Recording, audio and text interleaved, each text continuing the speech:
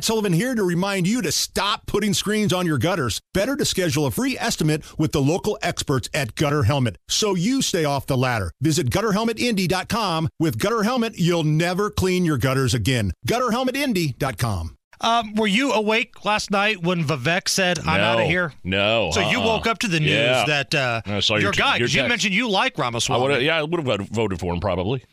He dropped out of the race, and it's customary on this program. When someone drops out or goes away, we have a very emotional Sarah McLachlan-style farewell. As of this moment, we are going to suspend this presidential campaign. I'm going to get emotional here. Am I going to play your silly game of gotcha? No, I'm not. You asked a stupid question. I mean, Nick, if you can't tell the difference between where Israel is and the U.S. is on a map, I can have my 3-year-old son show you the difference. Trump-Russia collusion hoax that you pushed on this network for years, was that real or was that Hillary Clinton made up disinformation? Answer the question. Go. Chris Christie also doesn't know what provinces in eastern Ukraine he actually wants us to fight for.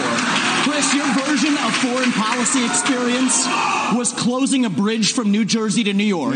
So do everybody a favor. Just walk yourself off that stage, enjoy a nice meal, and get the hell out of this race. Fat joke.